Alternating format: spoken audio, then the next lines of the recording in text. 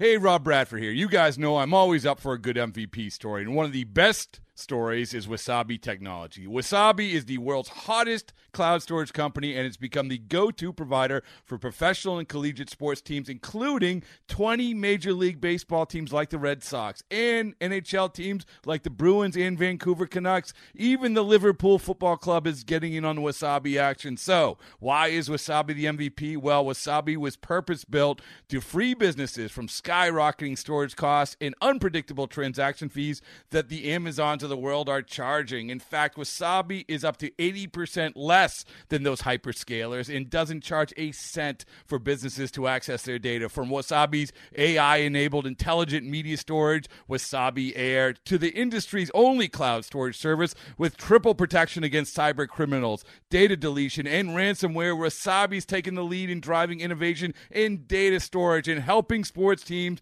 to unleash the power of their data. Wasabi, another Boston-based championship team.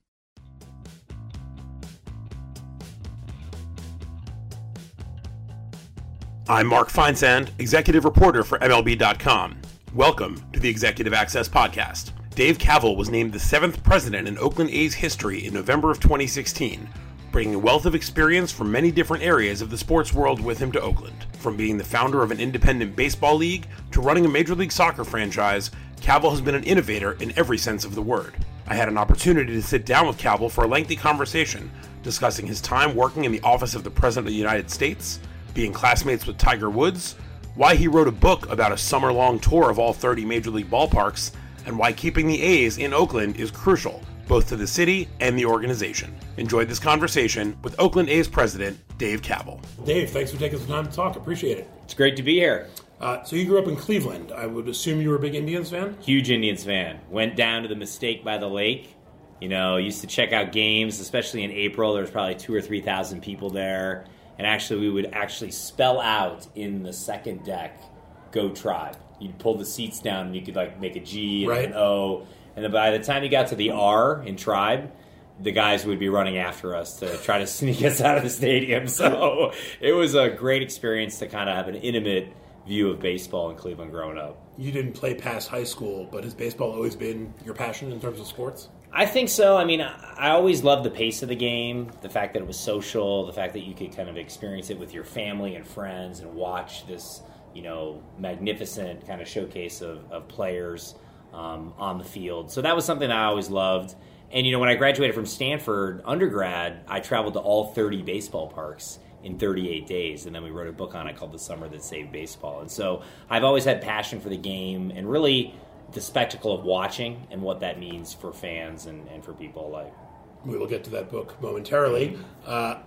I read that you learned to fly a plane before you learned to drive a car. That's true. You got your pilot's license at the age of 17. 17. Started flying when I was 15. Yeah. I saw Top Gun when I was a kid. I was like, come on, let's make it happen. You know, Tom Cruise worked out for him. So Made people call you Maverick? Or no, that was not my call. I didn't really have a call sign. I was only flying like Cessnas, so there was no call signs in that. But it was a great experience, especially when you're young, to be able to be alone. You soloed when you're 15 years old, and then you have this plane and you're soaring above everything. You got to figure out where you are, where to go, how to communicate, how to get back to the airport. And I think it built a lot of confidence in me at an early age. It's fascinating because it's not something that obviously most people do. What drew you to besides Top Gun, what drew you to wanting to learn how to fly a plane? It was funny because my dad, one of my dad's business partners, actually had a plane, and he took me up when I was like 10. And I just thought it was so cool. And you were up there, and you're like soaring, and like he let me kind of like control it a little bit. I'm only 10 years old, 10, 11. And it just created kind of a fascination with it. And it was something that by the time I was 15, I said, hey, I really want to do this. And my parents supported it, so it was great. You mentioned that you went to Stanford. You got your bachelor's degree there in international relations, 1998. Went on to get an MBA there as well. As you were going through college and then your graduate degree, did you know that you wanted to pursue a career in sports? I don't think particularly sports per se. I think it was, for me, I always wanted to own my own business or run my own business. And so the opportunity for me to get into sports really happened when I graduated from the business school and I started a professional minor league in independent leagues, the Golden Baseball League. And so I kind of came at this through more of an entrepreneurial perspective as opposed to like, hey, I just want to be in sports no matter what.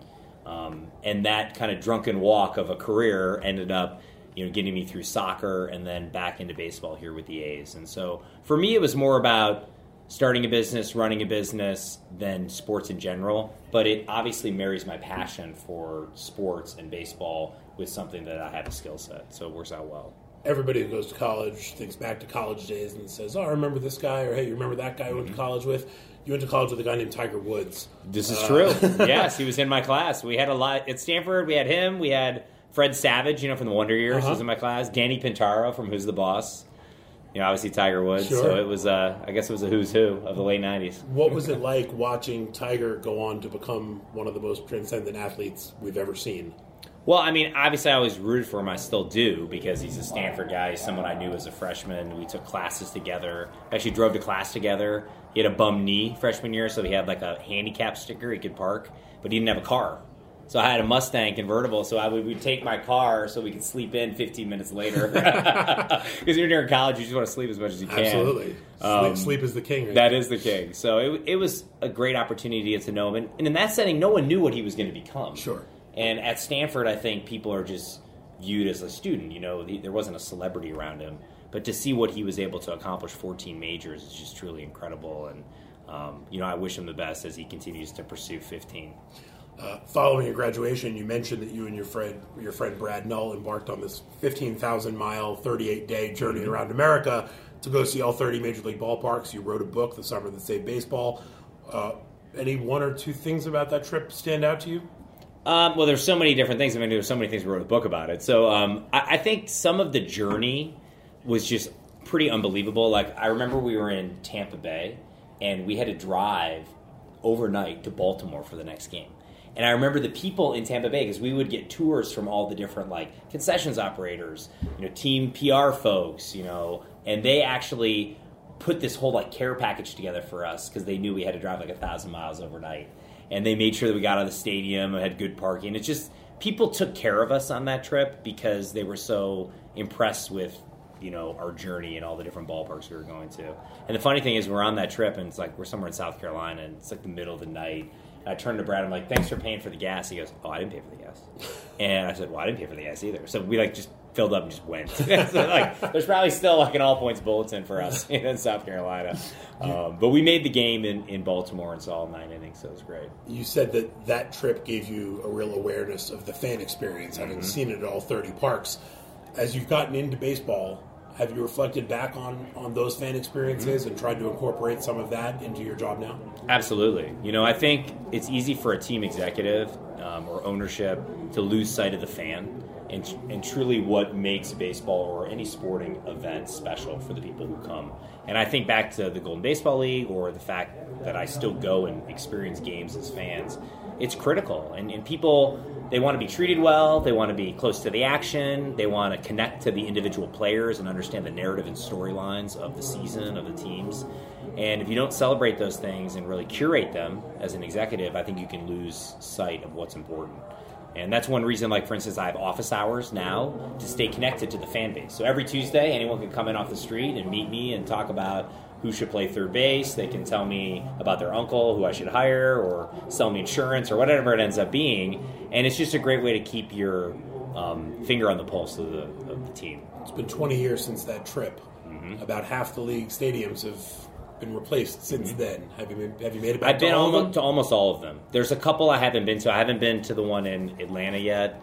That's the only hole in my resume. Yeah, so I haven't been there. And actually, I haven't been to Minnesota, Target. So I still need to get there, which I'm going to do. So, but all the other ones I've seen, and been to New Yankee, and seen the renovations. It's amazing what they did at Fenway. When we went to Fenway in '98, we actually wrote a guest essay on how they should save Fenway Park. Wow. Because they were going to tear it down. Right. People forget that they were going to tear it down and build a new one. And we just felt that the old parks, from that era, Wrigley, Tiger, Fenway, think back to Forbes Field in Pittsburgh, before they tore it down, those were the great venues, and they were intimate. It was really baseball in its heyday, the first steel and concrete venues. And I think those are the types of things we want to incorporate in the new ballpark in Oakland, which we're really excited about. You spent time, this one jumped off the resume as I was prepping for this. You spent time in the office of the President of the United States, working as a budget manager for national security as part of the OMB. How did that come about? That was all because I had Condoleezza Rice as a professor in undergrad, and when I was between my 2 years of business school, for the first time, this was in the Bush administration, they actually went to business schools to try to find interns and people interested in getting into government. And so I had the amazing opportunity to work at the Office of Management and Budget, and my group oversaw the budget of national security, which is huge. I mean, my first day on the job, I did this little presentation, and it went to Andy Card, who was the chief of staff, and I did it. It went in. The next morning, I came in, and my boss is sitting in my chair. I'm like, uh-oh, this doesn't look good. Anything you ever want to see when you walk into work. Yeah, and Gene, who was my boss, Gene Ebner, and he looks at me and goes, did you finish that thing that you sent over to Andy Card? I said, yeah. He crumbles it up, and he throws it at me, like the thing. I'm like, oh, no. And he's like, it was in the millions. Here at OMB, at the Office of the President, we round to the billion. I was like, whoa. That's you're playing a different game. It was a different game. Right? It was another couple zeros. So after that presentation, everything was in the billions. So wow, that's unbelievable. Among your other jobs before getting into sports full-time, you worked at KeyBank, you were a business analyst at Accenture, director of business development for Sparks.com. As you go through all of these jobs, you said your goal was to kind of run or own your own business. Are you trying to sort of figure out how to best go about that goal? Yeah, I mean, I've always been someone who likes to build things. You know, whether it was the stadium in San Jose for the soccer team, Avaya Stadium, or an organization like the A's or a new ballpark for the A's, or the different places I've been in the past. And so for me, that building, like even when I had the Golden Baseball League, that's what gets me excited. And, you know, that stuff's hard. There's fits and starts. Things go wrong. There are crises. You have people who quit. You have people who you need to fire. All these challenges. And I found that in my career that almost when it's the craziest of situations is almost when I'm at my best, because my skill set has the biggest gap with like maybe just the average person. My win over replacement is high in those situations. And so for me, I've always been someone who likes the big challenges, and I want to tackle them because of the impact that it can have, not only for your own personal edification, but for the community and the organization that you're running. You mentioned the Golden Baseball League a couple times.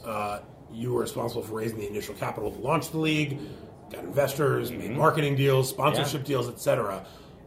You're a business student at that point. Yeah. How did the idea come about? And I mean, I would imagine that's a pretty tall task to start thinking about being a 23-year-old and I'm going to go launch a minor league. Oh, people thought we were crazy. Only I think my mom truly thought there was any hope that this thing was going to happen. Great. The moms are the best. Moms are the best. And so, I mean, we were in business school. Everyone else was starting tech companies. This is 2003. And we were in a class called Evaluating Entrepreneurial Opportunities. This is the same class where eBay got started, all these other famous companies, you know, from Stanford. And so we wrote a business plan to start a baseball league from scratch. Because in Western United States, there are a lot less minor league teams because the minors were kind of capped at about 160 teams, and most of them are legacy reasons, are in the East. But the population had been growing in the West. So we're like, there are all these communities, Chico, California, Yuma, Arizona, Long Beach, even some in Canada, Victoria, where you could add teams. And we said, you know what, let's do it. So we wrote the whole business plan, and I remember we presented it to a group of venture capitalists and angel investors. We did a 2-hour presentation, not a single question. Like, all the other stuff was tech. So we left the meeting, we're like, wow, we totally bombed. This thing's been a total disaster. So I went out to my car, and I remember I had a convertible, and I was putting the top down on my car, and I heard something, and someone's running after me. And it was Terry Garnett, who was one of the VCs, and he goes, Dave, I gotta tell you, I'm ready to invest. I'm like, whoa! And we weren't even ready to take the money. We had no concept of, like, what our operating agreement was or anything. And so, but it made us realize that we had something there. There was a kernel of an idea about family entertainment, about baseball, about community, and that gave us some of the confidence to keep moving forward. And we ended up raising, over $20 million to launch the league, and we had teams all over Western North America. We had many ups and downs, but we had guys like Ricky Henderson who played for us, Jose Canseco. We had a team of all Japanese players, the Samurai Bears, which was a huge draw with Warren Cromartie as the skipper. So it was an amazing opportunity to be a president and a founder of a league, which is, you're in rare company doing that, and it was something that I always remember as making an impact on baseball. After those 7 years, you left the league to join the San Jose Earthquakes in Major League Soccer as the team president in 2010. You oversaw the business and technical sides of the franchise, obviously helped with build the stadium, get the stadium built. How does MLS compare to MLB in terms of running a team? Well, I mean, it's very similar. You have all the same revenue streams, whether it's media or tickets or sponsorship. But MLS, you're really more of a challenger type situation. And so you're still trying to grow soccer and make soccer at the same level as the NFL or Major League Baseball in America. And so you really have to push hard. It has a little more of an entrepreneurial feel to it, both at the league level and then at the team level. But the nice thing is that obviously is a big difference or a stark difference between MLB, but maybe not as big a difference between the A's. Because we're also in a situation where we're trying to grow our brand. We're trying to build a new ballpark. We're trying to elevate our awareness and kind of the positive perception around our organization. And that is a great situation for someone like me with my background. And that's why I'm so excited about tackling the challenge every day. You had talked about sort of monitoring the fan experience at all the ballparks when you did your tour. You also traveled to Europe and South America to learn about soccer's international appeal. Yeah. How much of that did you try to bring with you to San Jose? I mean, soccer is a popular sport, but obviously not as popular as some of the bigger sports in the United States. How much of trying to bring where it's the most popular over here was part of your one thing I found was that you needed to make sure the supporters groups were part of the process, not only of designing the stadium, but also that you really respected their voice. And I think in soccer especially, that's a loud voice. And the fans feel that they are a steward of the team, probably more so than any other sport. And I think the other North American League sports can learn from that. Almost a little bit of the Green Bay Packers model, where the fans feel a true sense of ownership. There it's overt. They actually own shares. But I think in our case, in Oakland and in baseball, fans who feel more vested in what's happening and have a voice are more connected and engaged, and that actually is a differentiator vis-a-vis the other sports. Speaking of soccer supporter groups, I saw that in 2014 you got in a bit of a Twitter beef with some of more than once. Yes, the ultras, from the Seattle, ultras. Yeah. Oh, in Seattle. Oh, Sounders. yes, that's exactly right. Do you find is it hard not to fall into sort of fan mode sometimes when you're so invested with the team? I think in that case, I just felt like I was defending the Quakes and our supporters, and someone needed to be that voice. And I think actually those derbies, those rivalries amongst the different clubs is one thing that makes sports fun. And so it's the same thing I've tried to do here with the Giants and the A's and some of the gimmicks and fun things we've done, like the hat exchange, where you can come and actually bring a Giants hat and we'll exchange it for an A's hat. It's similar to those types of experiences with the Sounders when I had the Quakes. So that's a fun thing we're going to see. You're going to see more of that. So you joined the A's as team president in November of 2016, but you were still the president of the Quakes at the time. I was. I did both for a period of time. That was a crazy period of time. Was it hard? I think it was probably about 8 months. I think. Yeah. Was it a hard decision for you to leave the Quakes, given sort of the history you had with that team? Well, I mean, I'm still on the board, so I'm still peripherally involved. But I think more than anything, I feel like what I set out to do when I came there in 2010 had been accomplished. We won one league title, which was great, the Supporters Shield. We built a new stadium, which transformed the organization. And I built a management team that could exist without me, which on some level as a leader is almost like the ultimate sign of success. And so I felt like, I wanted to take on a new challenge. Obviously, the A's situation is a big challenge. To get a ballpark privately financed in Oakland is not an easy thing. And so I was kind of ready for the next chapter.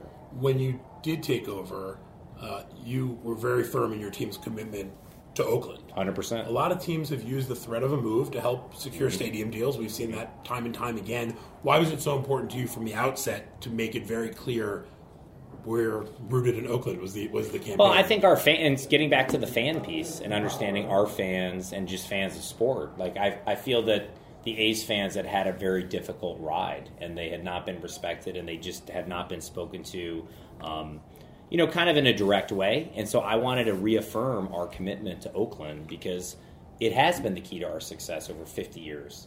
And our fan base and the experience at our ballpark at the Coliseum, it is exciting, and there's great memories. And we want more memories before we build a new ballpark. And so our commitment to Oakland is really at the centerpiece of who we are as an organization. And I just wanted to be very clear about that, and I've done that since I started. So we know the Raiders are moving to Las Vegas in a couple of years. The Warriors are headed for San Francisco after next season. Does that make the A's even more important to Oakland than ever before? I think tremendously so. I mean, I think the city is in a position where it's at kind of a crossroads.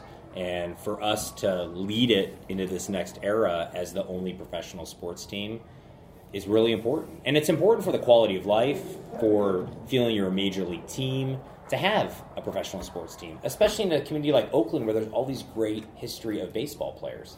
Whether it's Billy Martin growing up in Berkeley, Frank Robinson, Joe Morgan, Ricky Henderson, Dave Stewart. Our area has produced some of the best baseball players in the history of the game. You go to Cooperstown, there's a lot of Oakland or East Bay folks there. Right.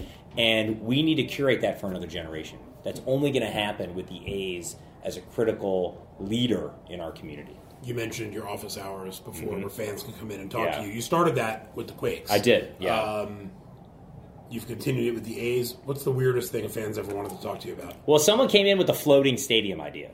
Like, I'm serious. And he was the civil engineer. This guy was no joke. He had a whole, 30-page PowerPoint deck, and we went through this whole thing. It was a floating stadium with, 6 tugboats, and it couldn't work with 4 tugboats. He needed 6, and it could go anywhere in the bay. We could have taken it and put it right next to AT&T. It was, the craziest concept I'd ever seen, but he spent a lot of time on it, so I wanted to respect his time and the thoughts he had, and so we spent, probably 40 minutes going over the floating stadium. So I think that was probably the high watermark of absurdity that I've seen. But there's been all sorts of stuff. People, obviously a lot of people want jobs. A lot of people want advice on how to break into sports. Some people want to, give their point of view on decisions that I've made with the organization. There was a 9-year-old boy who came in, and he just talked about how he had a really terrible peanut allergy, and he could not come to the ballpark even though he loved the A's. So out of that, we created a whole zone, because we have plenty of space, that's a peanut-free zone, and it's kept clean, and he can now come to 8 or 10 games and not have to worry about someone dropping a peanut there and having an allergic reaction. And so many great ideas have come out of these sessions, and whenever we do that, we make the community aware of it, and I think it gives people more confidence to come in and approach me about new things that we could try. Because when you hear about the office hours, the first thing that runs through my head is you've got 15 Frank Costanzas running in going, why'd you trade Josh Donaldson? There's some of that. No, I have that too. There's about trading. There's about all that. It runs the gamut of different things. But I think on some level people understand too. You can't do everything that's suggested. But fans should have a voice, and there should be a way to interact with executives, and this is a great way to do that. You talked about the cap switch idea of trading in a Giants hat for an A's hat. When you started, you made a point of increasing the team's marketing efforts on the other side of the bay. That's right. How important is San Francisco to your fan base? There are A's fans in San Francisco, and they're going to be more because we play a great brand of baseball. We play in the American League, and we have a fun team with a different type of brand than the Giants. And so we were going to continue to market in San Francisco, and whether it's the hat buyback or we took a bus station and we put a big A's hat on it, or we're going to have different billboards and stuff like that. It's a great way to actually cultivate fans, especially with younger fans. They like that type of stuff. Baseball needs to do a better job of not just focusing on the existing fans. We have, for the first time, need to start generating new fans. It's not just going to happen on its own. And that's more akin to my experience in soccer, where you had to do fan development and get people excited about the sport. I think baseball's at a time now with all the other competition that we need to be smarter about that, and we're certainly doing that in Oakland. I think my favorite thing that I saw that you did on the other side of the bay was when you and the front office and employees and even Stomper took over the bay. McCovey Cove takeover. We had a flotilla of 14 boats across the water. I mean, it was one of the highlights of my time with the A's. I saw shooting the T-shirt cannons, shooting A's shirts into the stadium. We did. How'd you come up with that idea? Take over McCovey Cove. I just felt that we needed to take back we needed our mojo back a little bit with the Giants. Obviously they've won all these championships recently, but we still have more championships than them, both in Oakland and overall. We have 9 world championships total, only behind the Cardinals and the Yankees. And we need to do more things like that. And those things are fun. Baseball's supposed to be fun. Ricky Henderson and I talk about it all the time. It's supposed to be fun. And those kind of irreverent type of things are perfect for the A's. They fit our history, and there's going to be more flotillas. So. You talk about the 9 World Championships and the history of the franchise over the past 50 years. Last year on opening day, you named the field of the Coliseum after Ricky Henderson. Yeah. You hired him as a special assistant. You've brought in Dennis Eckersley and now Raleigh Fingers as special assistants. Why is it so important to bring guys like that back into the fold, even as you're trying to market and promote your current players?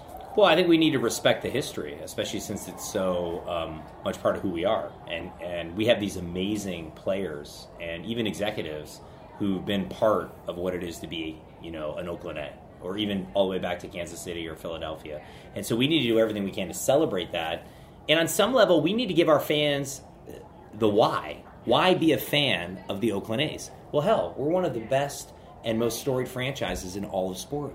Well, that's a story that needs to get out there, and we need to do everything we can to celebrate that and have Raleigh fingers and understand that he's got a crazy mustache, and why was that important? Well, in that era, people weren't allowed to have facial hair when they played baseball. Well, that's crazy. You have to start asking a lot of questions about society in the 60s and the 70s, and those are the important things that baseball can be for fans and for our community. And so we're having fun with it, and we're going to continue to bring all those former players back into the mix. You've mentioned the quest to get a new stadium several times already, and the fact that you were able to get a stadium built in San Jose for the Earthquakes, that's been cited as a key reason why the A's wanted you there. Does that put pressure on you to get this deal done? Is that like, when you look at your job and your responsibilities, is that number 1 through 5 on your list? It's right on the top of the list, and I'm focused every day like a laser beam on getting the ballpark built, and the right ballpark, one that is really unique to Oakland, and one that can really evoke our spirit that we have in our community, and one that's fun to go to. I mean, I think you've seen Camden Yards that ushered in a whole new era of ballparks.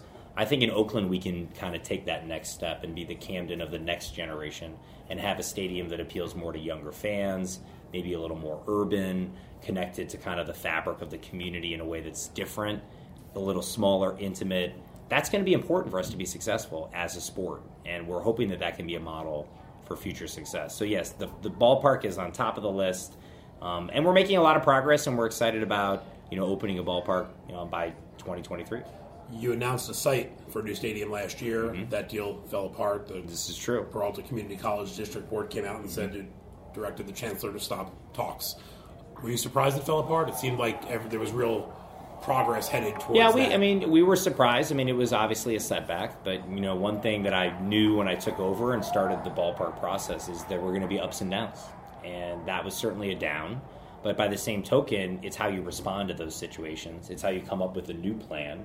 It's how you engage the community in an honest way to make sure that we can have success. And that's why we've redoubled our efforts on the other sites, Howard Terminal and also the Coliseum, to make sure we find a home in Oakland that's a win not only for the A's, but for the community at large. What's the biggest challenge of a project like this? You went through it once before on a bit of a smaller scale. What are the biggest challenges when you are actually trying to take on this responsibility? Well, I think it's balancing the community's needs with the organization's needs. And you have to find that intersection. And I think we have a unique opportunity right now in Oakland where the political establishment, the ownership and management of our team, and the economic environment, obviously we're in a good economy, are all aligned to get a new privately financed stadium done. Because if any of those things are out of alignment, and they've been out of alignment in the past, it won't happen. And so there's kind of a window of opportunity here with me leading this effort to get this done, to get the ballpark entitled, to break ground, to open it, and then to have this amazing asset for generations to come for the Oakland A's and for Oakland. We've seen a lot of great players play for Oakland and then leave Oakland as free agents. Payroll has not been, at the top of the list by any means. Would a new ballpark change that? Would that be a big way, a big step in keeping players who, I remember when I started covering baseball, the A's had Jason Giambi and Eric Chavez and Miguel Tejada and all these great players, and they were really great teams, and then you saw one by one they would leave for free agency. How much of a factor is a new ballpark in being able to compete with the big boys, so to speak? That's one of the critical reasons we're building it. For us, we're in the Bay Area. This is a big market for baseball. We need the revenue associated with the new park so we can have a payroll that's in the top quartile of the league. And I'm confident that if we have that payroll, and with Billy Beane and David Forst and the expertise that we have, we can be a contender for a championship year in, year out with the same players. So we've always had to have the churn of players because we didn't have that revenue base, that we were kind of at a disadvantage vis-a-vis the other clubs. And that's why the ballpark is really the key to our future, not only for fan experience, not only for the community, but for championship number 10, 11, and 12. You said that you want the next stadium to be the team's home for 50 to 100 years. We've seen stadiums recently, Turner Field, Ballpark in Arlington, are already being replaced after 20 years. Why do you think, what is it about what you're envisioning that could make this different? Well, I think location matters. I think how you build the ballpark into the surrounding community. You need housing, you need mixed-use retail. It needs to feel like a neighborhood. And that's the type of thing. The destination is very hard to pull off. And so I think it's really important where we build and how we pick the location and how we curate it and how it connects to things. And if it's done right, you can have a Fenway or you can have a Wrigley that lasts hundreds of years. Right. And that's our vision of what we want to do in Oakland. I read a quote from your wife when she said, "He's not a glass half full guy. Dave is the glass is full." I'm starting to understand it after the last 25 minutes, but have you always been that way? That's just kind of in my DNA. Like, even if there's, when you experience a setback or something's not going well, I always see the silver lining, and I'm always confident that, with the right plan and with the right attitude, that we can have success. And that's what I'm trying to bring to the A's every day. In addition to your full-time job with the A's, you've also been a lecturer in the sports business management program at Stanford Business School. What made you want to get into the academia side, even on a limited basis? I tell you, I love the students. I love interacting with them. I actually learn just as much as they do. Like, we do 2 classes on esports. Well, that's a great way to learn about a new part of sports. Or we'll talk about cord cutting and how that's affecting media. And the students are younger, and they're obviously on the front lines of that. And so for me, it's been a great learning opportunity, and it's a great way to give back and make sure that the next generation of leaders in our industry has the tools necessary for success. And so it's definitely a highlight of my year when I teach in the winters. So. You mentioned Billy Beane before. You've called him a visionary leader who truly revolutionized the sport. What's impressed you most about Billy since you actually started working with him on a day-to-day basis? I think he just has a great perspective, like a big picture thinking about how to attack building a baseball team and a business. He's a great resource for me too in the ballpark hunt, in building the business side. And so it's been great to interact with him and kind of see, how he views problems and solves them. Because there's no better negotiator I've ever met than Billy Beane. And so, like, even when we had the Sonny Gray trade, to see kind of the intricacies of understanding the other bidders and the value and how it works and using the numbers, I mean, it is really an amazing thing to see. And it's really revolutionized our sport. And, it's cool to be up close and personal with that. You mentioned the Sonny Gray trade. I read that you said he was your favorite player when you first took the job. Yeah, that's true. How is it difficult when you see guys who you grow to like personally and professionally, and you watch them and you admire what they do, to then have to trade them? It's very hard, and that's why it's hard for our fans when they can't buy the jersey and they don't know what name. If you buy whatever Cespedes or Gray and they're gone, and that gives me further fuel to invest and kind of burn towards this new ballpark, because we know that when we have that, that's not going to be something we have to worry as much about. And I think that's really, really important. Last one for you. Your wife's the vice president of engineering at Oracle. Mm-hmm. Your brother works at Apple. Mm-hmm. Your sister-in-law works at Google. This is true. Are you like the outcast of the family? I know. Work at a tech company? Yeah, I'm the only one. Everybody else, over in Silicon Valley is working in tech. But I got the sports thing going, and they all like to come to the game, so it works out okay. So you've got the tickets. It's all good. It could be worse. It could be worse. So. Dave Kaval, president of the Oakland A's, thank you very much for your time. Appreciate it. Awesome. Thanks for having me.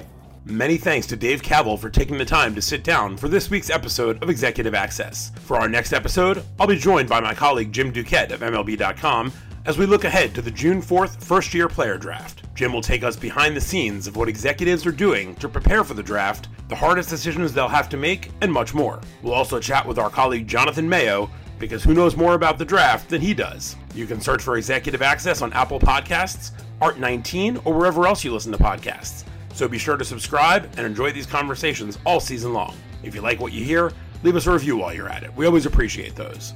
And be sure to spread the word and tell all the baseball fans in your life about Executive Access. Until next time, I'm Mark Feinsand.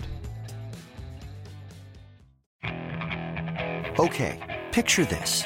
It's Friday afternoon when a thought hits you. I can waste another weekend doing the same old whatever, or I can conquer it. I can hop into my all-new Hyundai Santa Fe and hit the road. Any road. The steeper, the better. Because my all-new Santa Fe is available with H-Track all-wheel drive, so I can hit the trail without a worry in the world. Heck, with 3 rows and best-in-class rear cargo space, I can pack the whole family in with all our gear. We've got available dual wireless charging for our phones, so we'll never lose touch with civilization, and we won't lose touch with the primordial power of Mother Earth. So which is it? Waste the weekend or do something a little more epic? And conquer it in the all-new Hyundai Santa Fe. Visit HyundaiUSA.com or call 562-314-4603 for more details. Hyundai, there's joy in every journey.